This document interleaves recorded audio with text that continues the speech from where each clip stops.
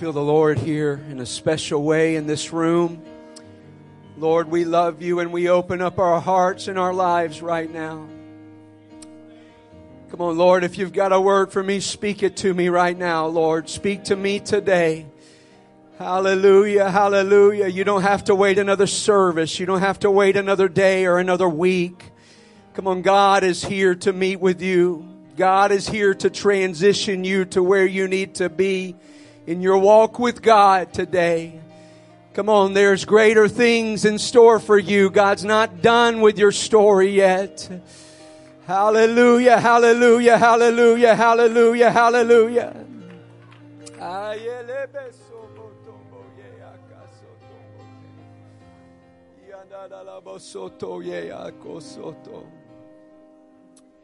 You know, waiting is something that we're not really programmed to enjoy.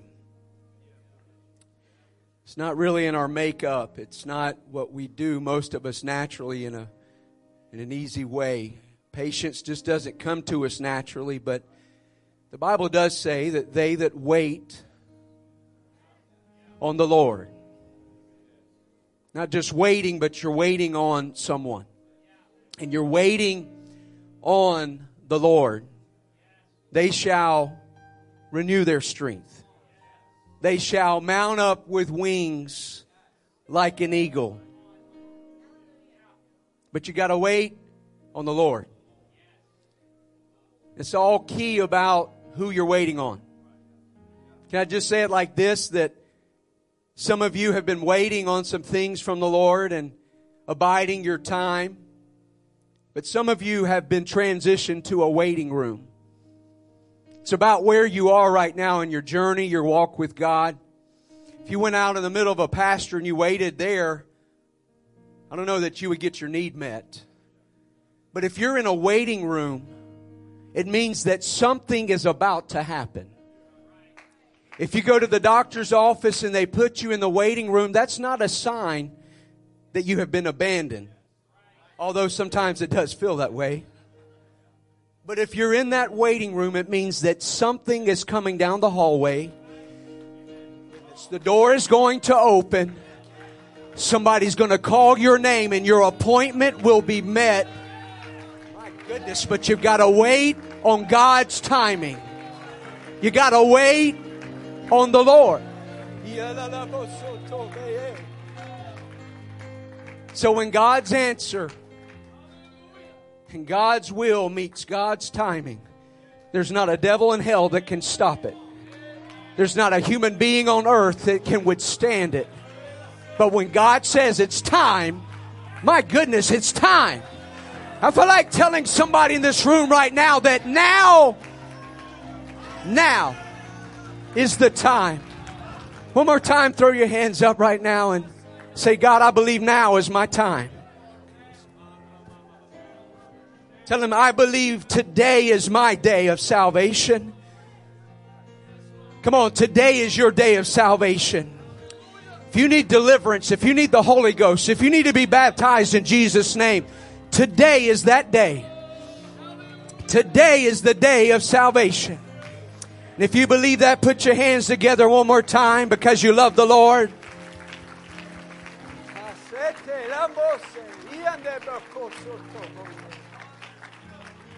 My, I do feel a sweet presence of the Lord here today.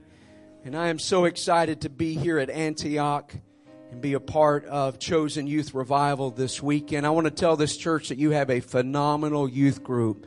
And you should be, and I know you are, very Holy Ghost proud of them today. They have worshiped and sought the Lord this week. And so it's been our honor, our privilege to be here with all of them. Without further delay, I do want us to turn to the Word of the Lord. And I do have a few more words I want to say while you're turning there. But we'll be going to Hebrews chapter 11. And then John chapter 5 in our reading today. Hebrews 11, John chapter 5. And while you're turning there, I want to say to everyone, thank you for your hospitality, your kindness to myself and my family this week. All the gift bags, the meals, everything has been wonderful. And your youth pastors, Brother and Sister Malk, are doing a phenomenal job. And we know God's hand is on their life. We're so proud of this couple, and they reflect incredible leadership and training through the years. We know God has wonderful things in store for them. And, of course, I honor Brother and Sister Wright, your pastor. Thank you for allowing me to be with you this week. I do not take that lightly. God bless you, sir. And this church, what a great model of evangelism and mission-mindedness and discipleship. Thank you for all that you do. You're a great model in our movement, and you're a great power in this city. And so I do give you honor today as well. Hebrews chapter 11, if you have it, say amen.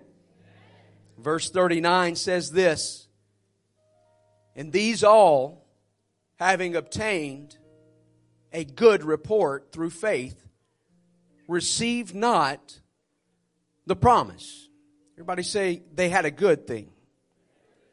Verse 40, "God having provided some better thing." You see the comparison there? They had a good thing, but God's got something better for you today. You've had some good experiences. Had some good encounters with God, and God's brought you to the house of the Lord today, maybe by a witness, or maybe by somebody inviting you, or a family member told you about Antioch. And you've had some good experiences, but God's brought you in this house so you can have something better than you've ever had before in your entire life. He's prepared better things for us, that they without us should not be made complete or perfect. Going to John chapter 5, verse 2, a familiar story for some in the house today. A story about a pool. Not a swimming pool, but a pool. Verse 2, "Now there is at Jerusalem by the sheep market a pool, which is called in the Hebrew tongue Bethesda," which means house of mercy. The Bible says, "having 5 porches."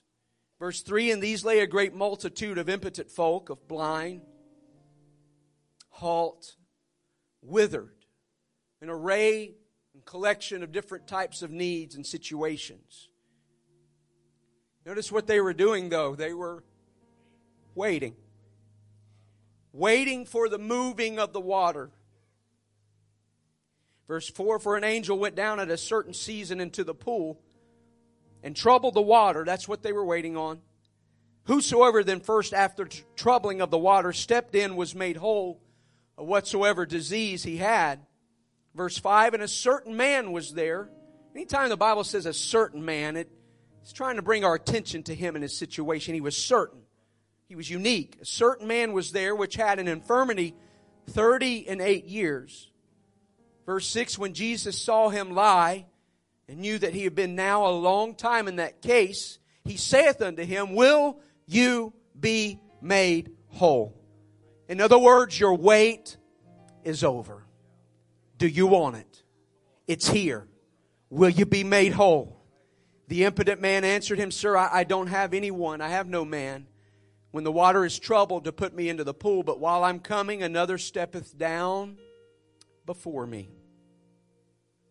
Notice that Jesus is there to fulfill the need and meet the answer, the questions of his life. And he's looking at the pool and he's looking at the angel. But he almost missed the answer that was standing right there, who was telling him, you don't have to wait anymore. The better thing has arrived on the porches of Bethesda. This morning I've come to preach to somebody that the better thing is here already in our midst. I declare that right now to you in faith that the better thing is already here. It's sitting right beside you. It's all around you in this house. It's enveloped us already in this service. The better thing is here and you can have it today. Why don't you reach your hands to heaven if you're able one more time, and let's bless the Lord and ask Him to be with us for the remainder of the service. Lord, we bless your name today in your sanctuary. We know there's no God like you. We know there's no rock like you, that they that trust in the Lord shall be as Mount Zion, that they shall not be moved. And we rejoice in that word today. But God, I pray that you would allow us to have our ears open, God, that scales would fall from our eyes. And Lord, we will receive the better thing that you have planned for this church and planned for this youth group and planned for our families and our individual lives. And everybody said, in Jesus' name. Come on, say it like you mean it. In Jesus' name. God bless you. Clap your hands one more time to the Lord before you're seated.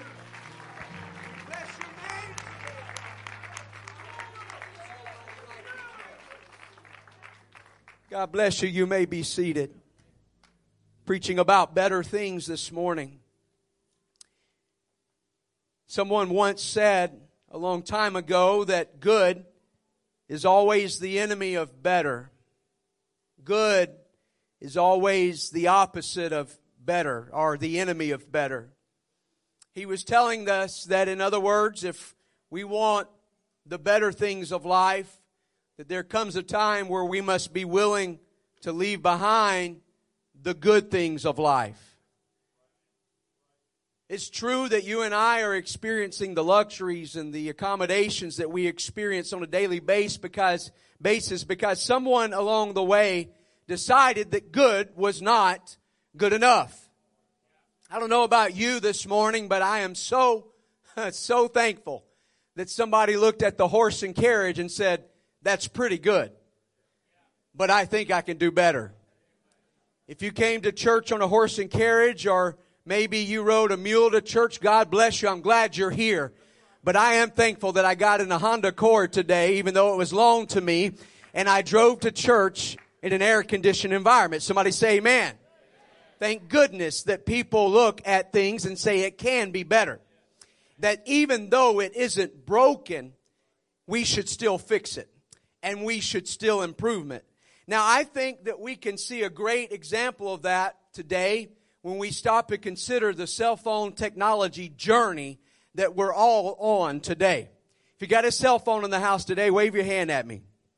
Yeah, if you own a cell phone, you know that we're on this evolutionary journey about the development and progression of our cell phones. You know, there was a time where some of us had a trusty Motorola bag phone. Can I get a witness in the house today if that was you? We had our trusty Motorola bag phone, the size of a suitcase, but we were very proud of it and we were very thankful for it. But the painful day came for you who waved your hand at me a moment ago, where you had to leave behind the Motorola bag phone. And you had to embrace the then new technology of the Nokia cell phone. How many of you had a Nokia cell phone back in the day? They were bulletproof. You could not kill those. You could not drown them. You could not burn. They were going to work. You guys remember the games that came on that phone? Snake. Somebody already said it. I promise I beat your highest score. Then you had to go from there to the flip phone technology. How many of you had a flip phone in the house? Your youth pastor had one back in the day he was telling me about. Yeah, we won't talk about that. But a flip phone technology, man, that was so sleek and that was so neat. And I remember when the Razor came out, the Motorola Razor. Anybody have one of those? Man, our teenagers are sitting there, they're like, what in the world are they talking about? He's lost me. Just bear with me, guys. Trust me. It was really the heyday because you had the Motorola Razor phone. And if you were dating a girl and you got really interested and it was serious, you would swap the back of the Motorola Razor with her phone and you would carry it. It's kind of weird. You had a silver Motorola with a pink back on it, but it's... So thank goodness that we've left that behind. And today we've moved on, and then there was the BlackBerry. Remember the BlackBerry with the first QWERTY keyboard that you could type everything out, and it had the track. Man, we thought that was awesome, the trackpad. Check this out, guys. It's crazy. And then it kept going until they finally developed smartphones, and now we're using technology that's named after fruit and robots. I don't know what's going on. And today, if you're still using a bag phone, let me just stop and say that I salute you. God bless you. But we are where we are today in our cell phone advancement because somebody decided that the bag phone is good, but there's better. And somebody decided that the Nokia is all right, but there's the Motorola Razor. And somebody decided that the flip phone and the BlackBerry is okay, but I know that there is better out there. And so they went out there and they got it. And today you and I are living a life that's somewhat better and somewhat easier because somebody decided that just because it works does not mean that I should be married to it or adhere to it for the rest of my life. And this morning I've come to tell you that the same principle applies to you and your experience and your encounter with God. That if you want something better today, that it's here. That good enough is no longer good enough.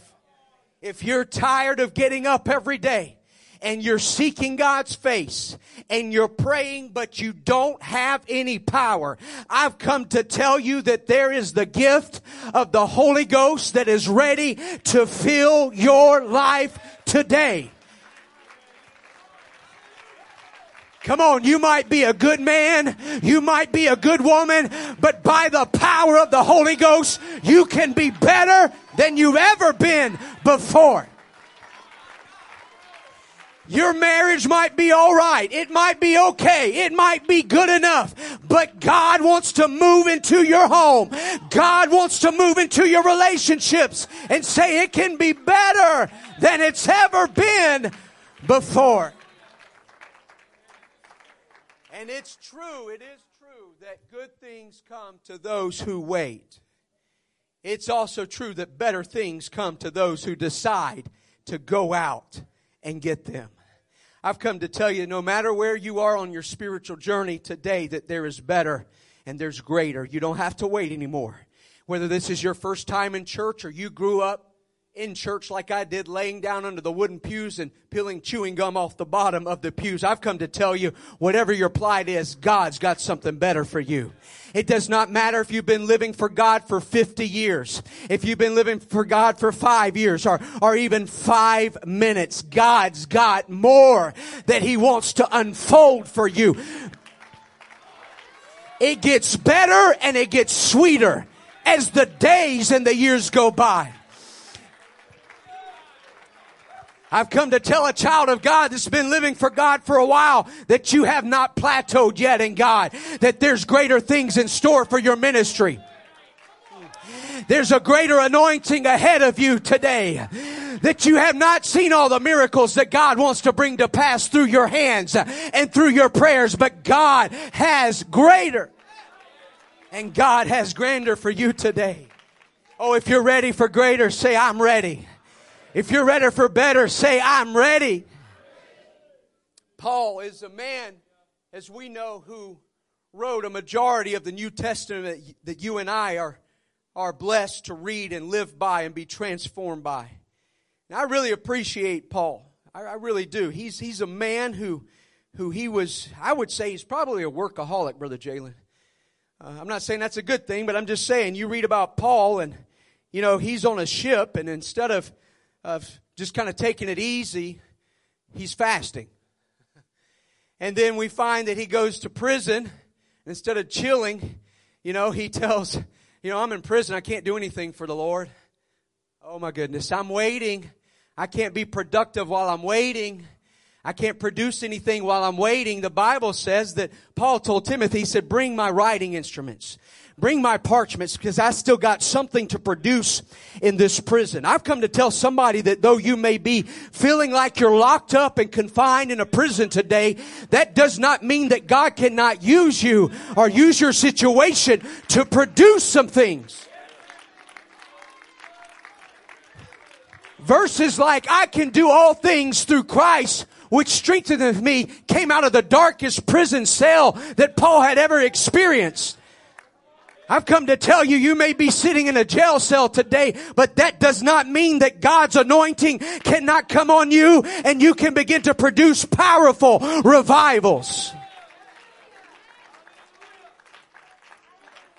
Where was John? He was on Patmos when he wrote, I was in the Spirit on the Lord's day. And he wrote an entire book of the Bible that we believe that he wrote. A lot of that revelation came while he was on Patmos, and maybe you finish it afterwards. But the point is, it does not matter what your situation is. God can still expect us to produce, and we ought to produce while we're waiting in the waiting room. See that verse that they that wait on the Lord All my life I thought it meant this, Brother Wright, that they that wait on the Lord. What are you waiting on? The Lord. Okay, how long have you been waiting? 38 years. What are you doing? I'm waiting on the Lord. That's not what that verse means. Go back and read it. Study it. They that wait on the Lord, that word means to busy themselves with something.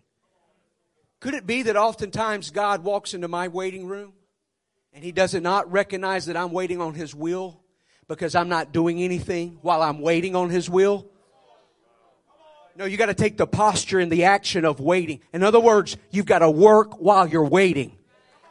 You can't wait for ministry and anointing to come shake you. You've got to work until it finds you and you find it.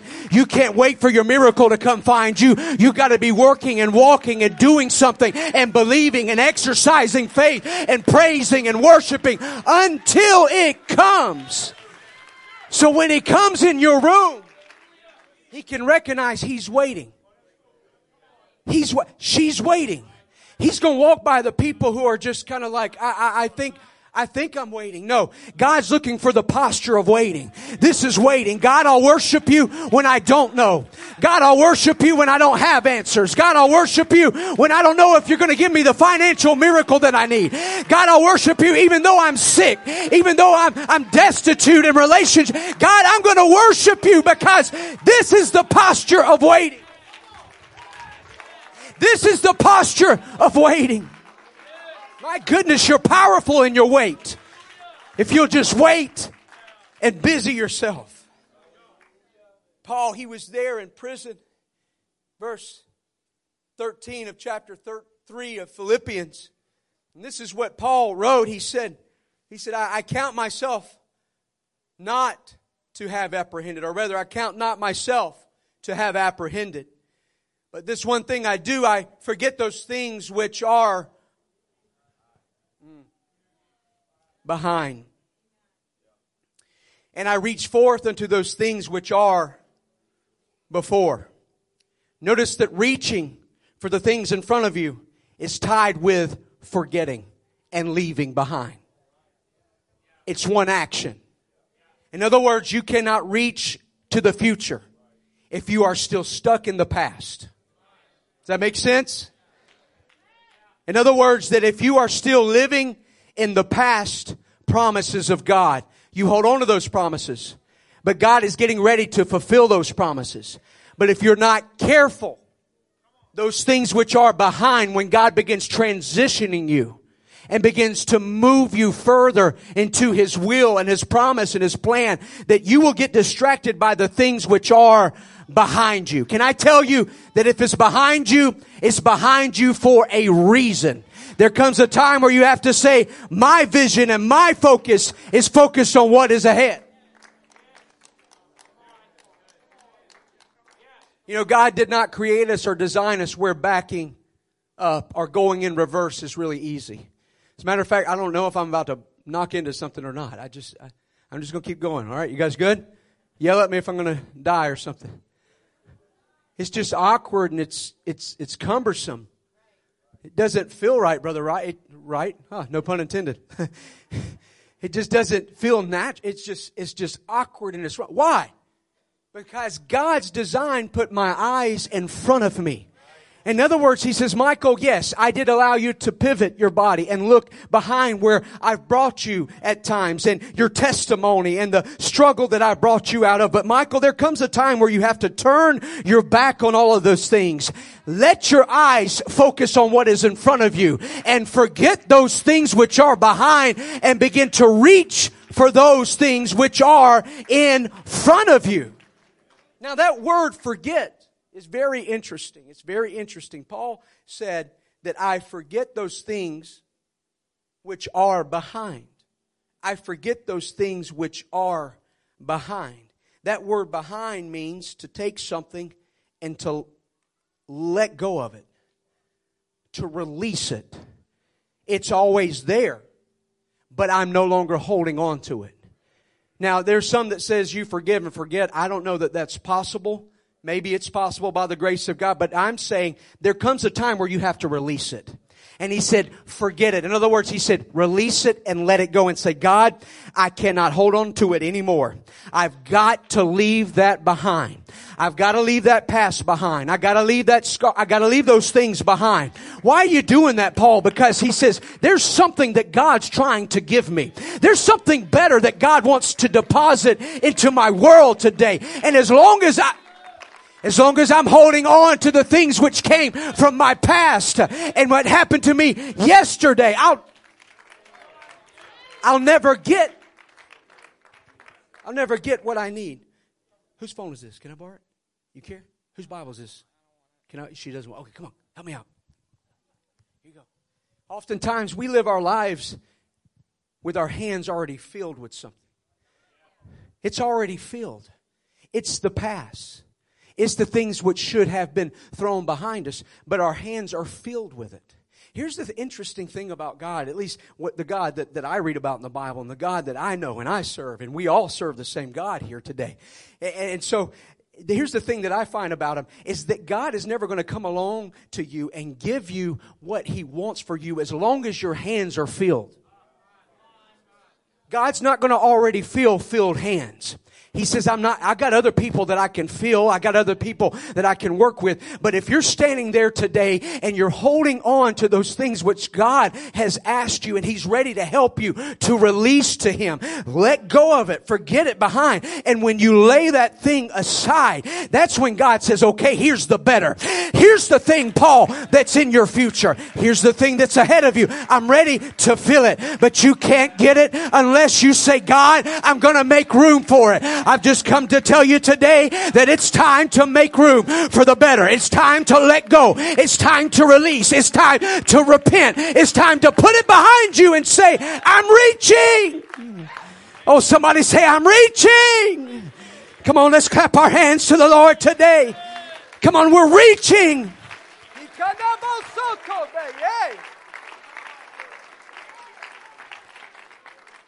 I'm reaching. My goodness, I'm reaching for those better things today. It's in the book of Corinthians that the same guy, everybody say same guy. Same guy, he's writing again, imagine that. He's writing and he is telling us a little bit about the Spirit of the Lord. 2 Corinthians chapter 3, verse 17, he really starts to talk about the Spirit of the Lord. Can I tell you that the Bible lets us know that we must be led by the Spirit? As many as are led by the Spirit, they are the sons of God. What did he say in another place? He said, walk in the Spirit, and you will not fulfill the lust of the flesh. We are to be led, walk, and live by the Spirit. But it's really easy. It's really easy at some point in time in your life when you get in your 30s. I'm still in my 30s. Somebody say amen. Amen.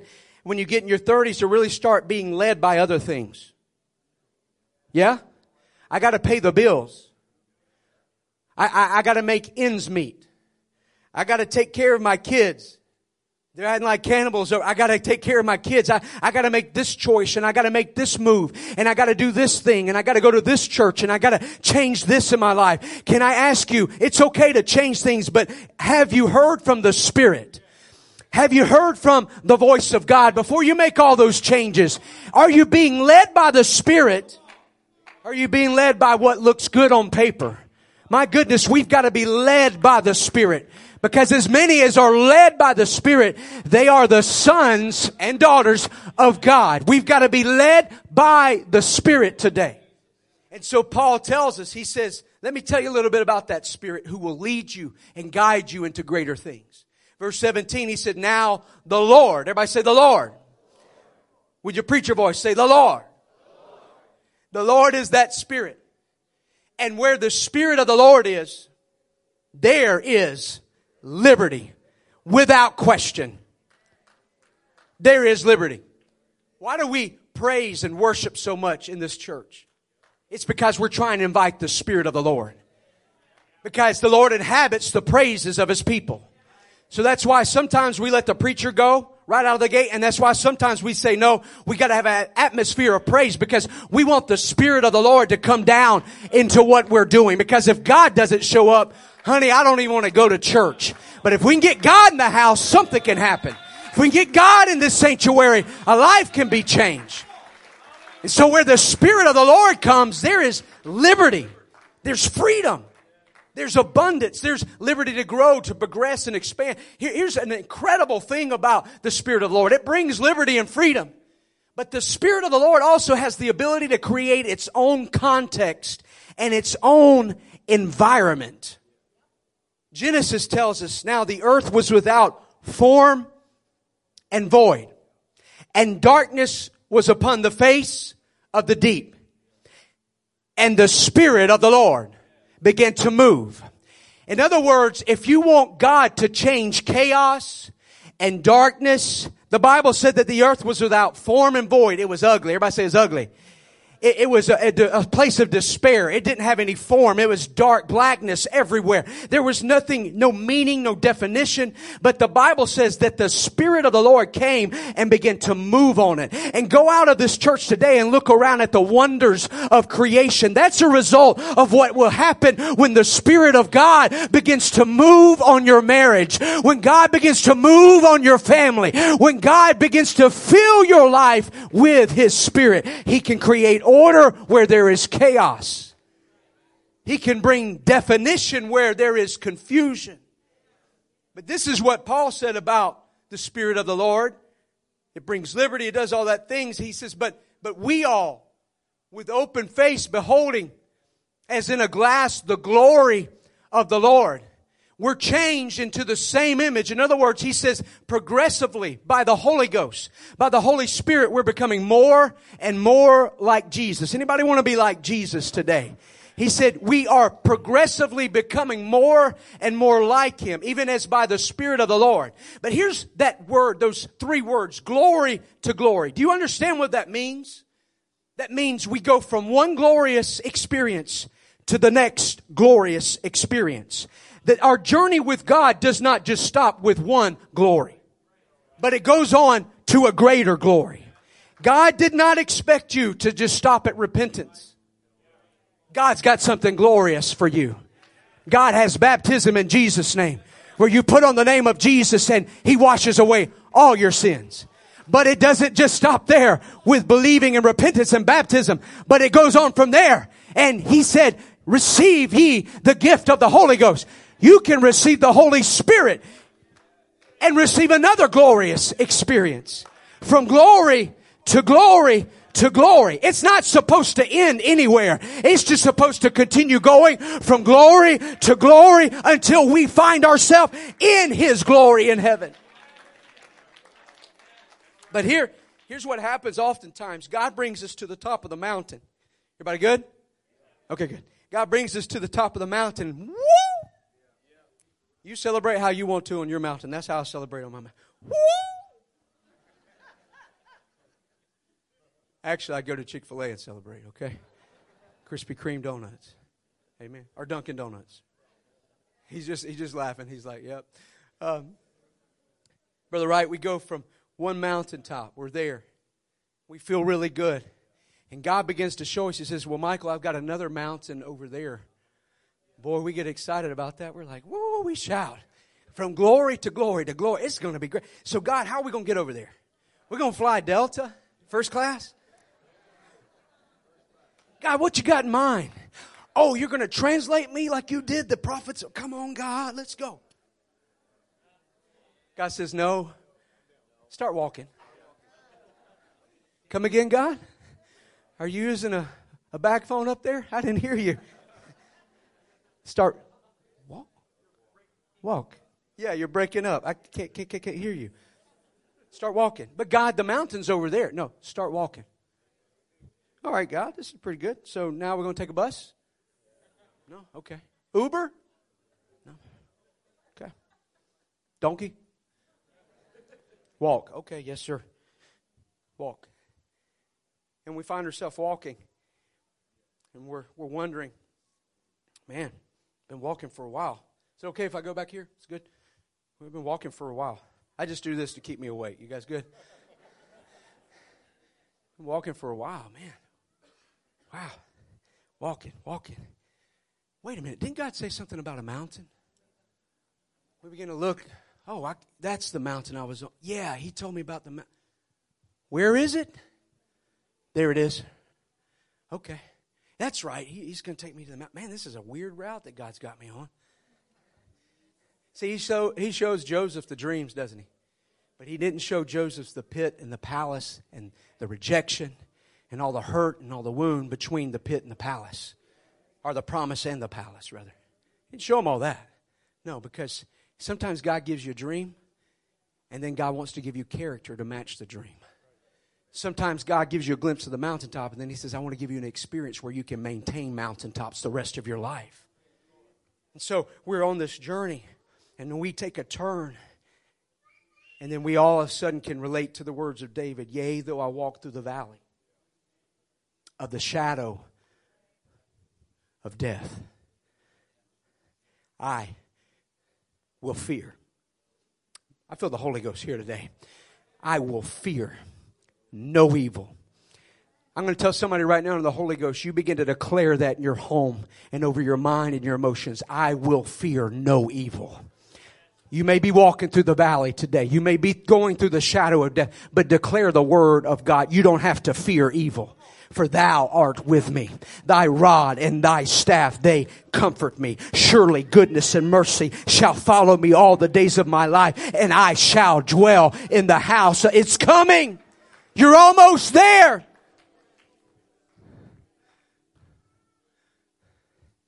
But we're going through this valley and we're wondering what in the world is happening. And it just gets lower and lower and lower and lower. And the promises that God told you about that mountaintop, you begin to look for it and you cannot seem to find it. And then you catch the mountaintop. Sometimes you can see the full majesty of what God has promised you, and sometimes you can only see bits and pieces of that mountaintop. But you've got to stay focused on what God has promised you. If God promised you He was going to bring your lost child back to God, He's going to do it. You've got to stay locked in on if He's promised this church, and I believe He has, that there's going to be prodigals return. You've got to stay fixed on that promise. Sometimes you go so low in the valley you can't even see the mountain, but you've got to stay locked on it. And God, why do I have to go through the valley anyway? It's because sometimes God has to change our perspective. Sometimes God has to change how we have positioned ourselves. And we've allowed ourselves to become so focused on maybe the wrong things, or maybe get distracted by other mountaintops. But sometimes God takes us down to the lowest of the low. Why? Because when we look up, that mountain seems so much larger and so much grander. When you're looking from one mountaintop to the next, it just looks like another plateau in your walk with God. It just looks like another optional thing, the gift of the Holy Ghost. But I've come to tell you that God sometimes puts you in the valley and takes you through the depths so you can look up. So one day when you stand on top of that mountain, you can say it looked pretty good from the other mountain, but I know how far the Lord has taken me. I know how low I was in that valley. I know how dark that shadow was in my life, but now I know where God's taken me. I know where God has placed me. And next time He shows you another glory to glory, you're going to say, God, I trust you. Somebody begin to rejoice in that right now. I can trust God. I'm going to preach to me right now in the name of Jesus. Come on, trust you, God. I trust you today. I trust you in the valley. I trust you in the storm. I trust you in the struggle.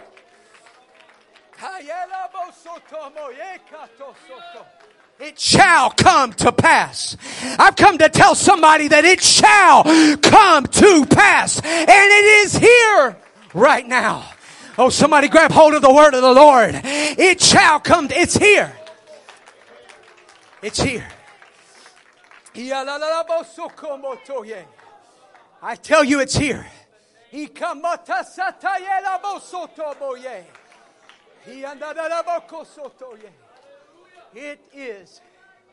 It is here.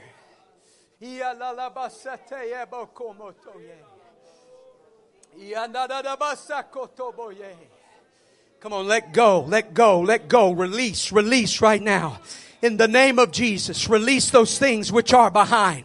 Release those things through repentance. Release those things right now.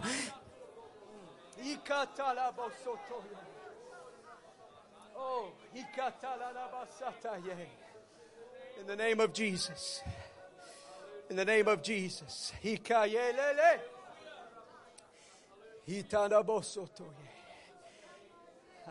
In the name of Jesus. Come on, it was good enough. It got you to the house of the Lord today. Come on, it helped your family. But God's got something better for you today. Come on, I don't know what your family tree looks like. I don't know what your grandparents experiencing in God. I don't know what their walk was like. But I've come to tell you that God's got a deeper walk for you. God's got greater things for you. God's got something better. God's got something better. God's got something better.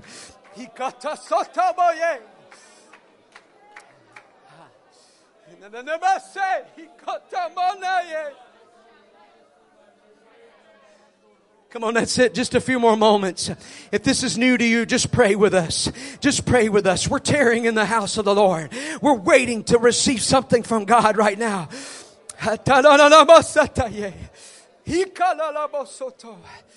In the name of Jesus.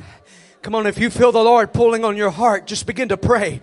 Come on, just begin to pray and respond to that. Say, God, I believe that the promises that you've said are mine. Come on, I believe the gift of the Holy Ghost is for me today. Come on, it's for us today.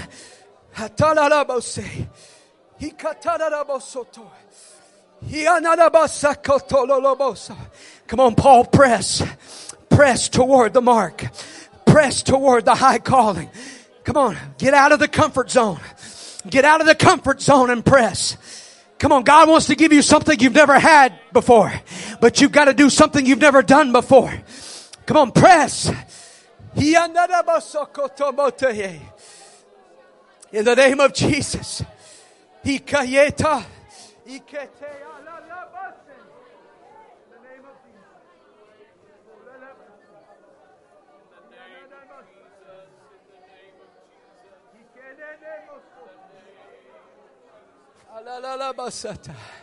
Come on, that's it. Every heart turned toward God. Come on, every person saying a prayer to God right now.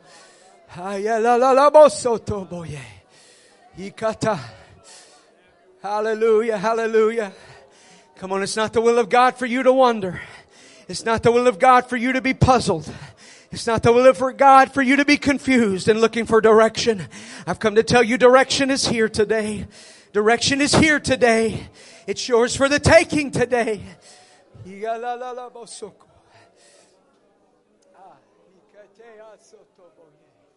In the name, in the name, in the name. Just a few more moments. Let's keep tarrying in His presence. In the name of Jesus.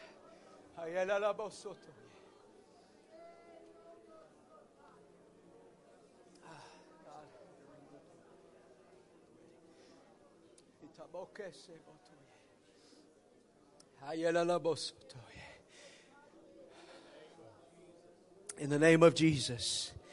In the name of Jesus. We're going to continue in this vein, but I do feel to say a few more things. And anytime you want to respond and altar, you do so. You pray. Those that are praying, continue to do so. But here's what is the enemy of your promise. Here's what is the enemy of your promise. It's provision. It's something called provision. You could say it's the good enough. But Thomas, what are you talking about? Talking about how God had taken Israel out of Egypt, out of bondage. How God had parted the Red Seas. How God had made the bitter water sweet through miracles. How God rained manna from heaven down at their feet every day. But when God took them to the brink of the promise, some began to say, I don't know if we can do that. I don't know if that's really for us. What are you talking about? That's why He took you out of Egypt. That's why He brought you from that land and put you into the border of this land. What are you talking about? I'm talking about, I don't know if the promise is really for us. So the Bible says that Israel rejected and turned away from the promise and began to wander in the wilderness for 40 years. Everybody say 40. 40 long years. Kind of like the man in our text, 38 years. Wander in the wilderness for 40 years. Making a left-hand turn for 10 years. A right-hand turn for another 10. And another 10. And another 10. And the Bible says that while Israel was living outside of the promise of God, that God said, I will give you provision. The Bible said that He fed them. The Bible said that their shoes did not grow old, neither did the garments that they wore grow old. But they were provided for. Can you imagine seeing me 40 years from now wearing the same suit and it looked brand new? That'd be a little weird, wouldn't it? But that's the provision of God. Some scholars say it meant that their clothes grew with them. Really convenient around Thanksgiving time. Provision, food, miracles, signs in the desert. But they were wandering outside of the promise of God. You've got to come to a place where you're no longer going to settle for provision. God will give you provision. God will provide for your needs. But the Bible says, the writer says, that your father did eat manna in the wilderness and they are dead. Another writer said that their carcasses rotted in the wilderness. Wait a minute. I'm in the provision of God. God's blessing me, Brother Wright. God's providing my needs. He's paying my bills. This route that I've taken is provision. And that's good. But there comes a time where God says, are you going to be satisfied with provision alone? Are you going to be satisfied with tradition alone? My mom and dad grew up in a traditional Christian experience, but they came to a place where they discovered that there was more than what they had learned and more than what they had experienced. And they received the baptism of the Holy Ghost, and they received baptism in Jesus' name. You come to a place where you have to say enough of provision, because you can die with a belly full of provision and still be outside of the promises of God. But I've come to preach to somebody today that there's hope in this house. That God is calling your name today. And God is asking you, come on over to the promised land. Come on over to an experience like you've never had. Come on over to the place where there's a land flowing with milk and honey. You don't have to settle for manna that tastes like honey. You can have the real honey in the promised land today. Let's stand to our feet today. Come on. God's calling somebody out of provision. God's letting somebody know that there's promise. There is promise. There is promise here today. Come on, that's it. For a moment, let's pray. For a moment, let's pray. Come on, for a moment, let's press. I'm waiting on you. I'll just tell you right now, I'm waiting. I'm waiting whenever you're ready. I'm done whenever you're ready. There's promise here today. Anybody ready to press?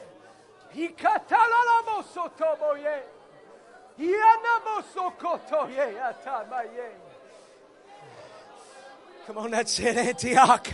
A powerful church already obtained the promises, but there's more promises. There's more promises. There's more miracles. There's more expansions. There's more that God wants to do. There's more vision. There's more future. Come on, sir. Come on, ma'am. I'm glad you believe. That's great.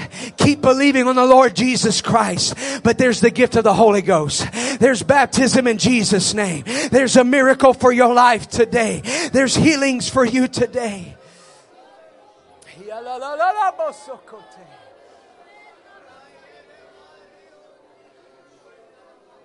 Come on, that's it. If you feel God tugging on your heart, we're going to open up what we call an altar call here today. That's where we open up this front area. If you want to pray, and you want our believers in this house to pray with you, come on down here to this altar. We're not going to embarrass anybody. But if you want something from the Lord, we invite you to come down here to the altar today. Come on, our good pastor and his ministry team, they're ready to pray with you.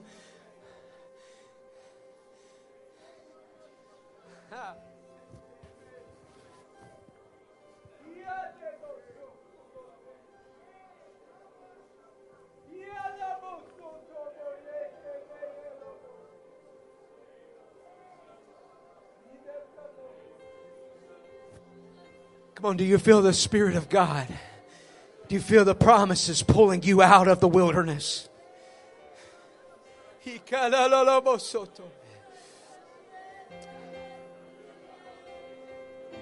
Come on, He's got more for you. More for you.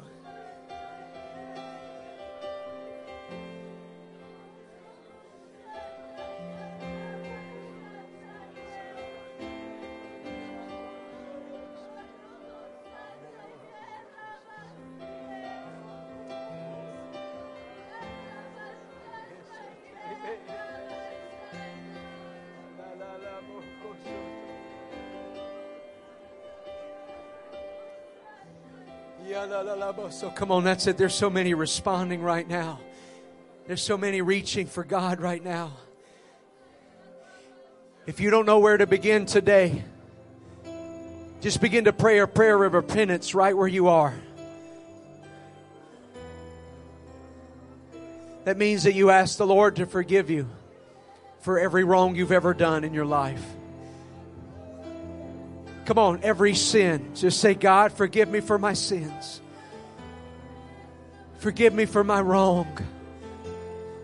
Forgive me, God. Come on, that's it. There's some people really getting hold of the promises in this room right now. God, forgive me for my past. Forgive me for my mistakes. Come on, make room for God to work. Hallelujah. Come on, make room right now. I repent of every sin. I'm sorry, God. In the name of Jesus. Come on, there are people repenting right now. Various needs here, but everybody's got a promise here. Let's have the worship team come on up. In the name of Jesus. In the name of Jesus. Come on, ministers, that's it. Move through this house. There is a staggering move of the Holy Ghost here today. Some of you are on the border of your promise today, but you got to press through just provision. You got to press through the border into the promise.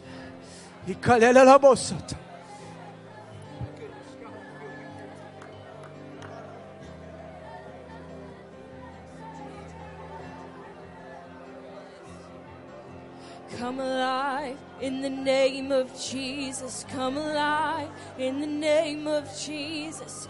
This is a house of miracles. We bring everything to the feet of Jesus. Everything in the name of Jesus. This is a house of miracles. Come alive in the name of Jesus. Come alive in the name of Jesus.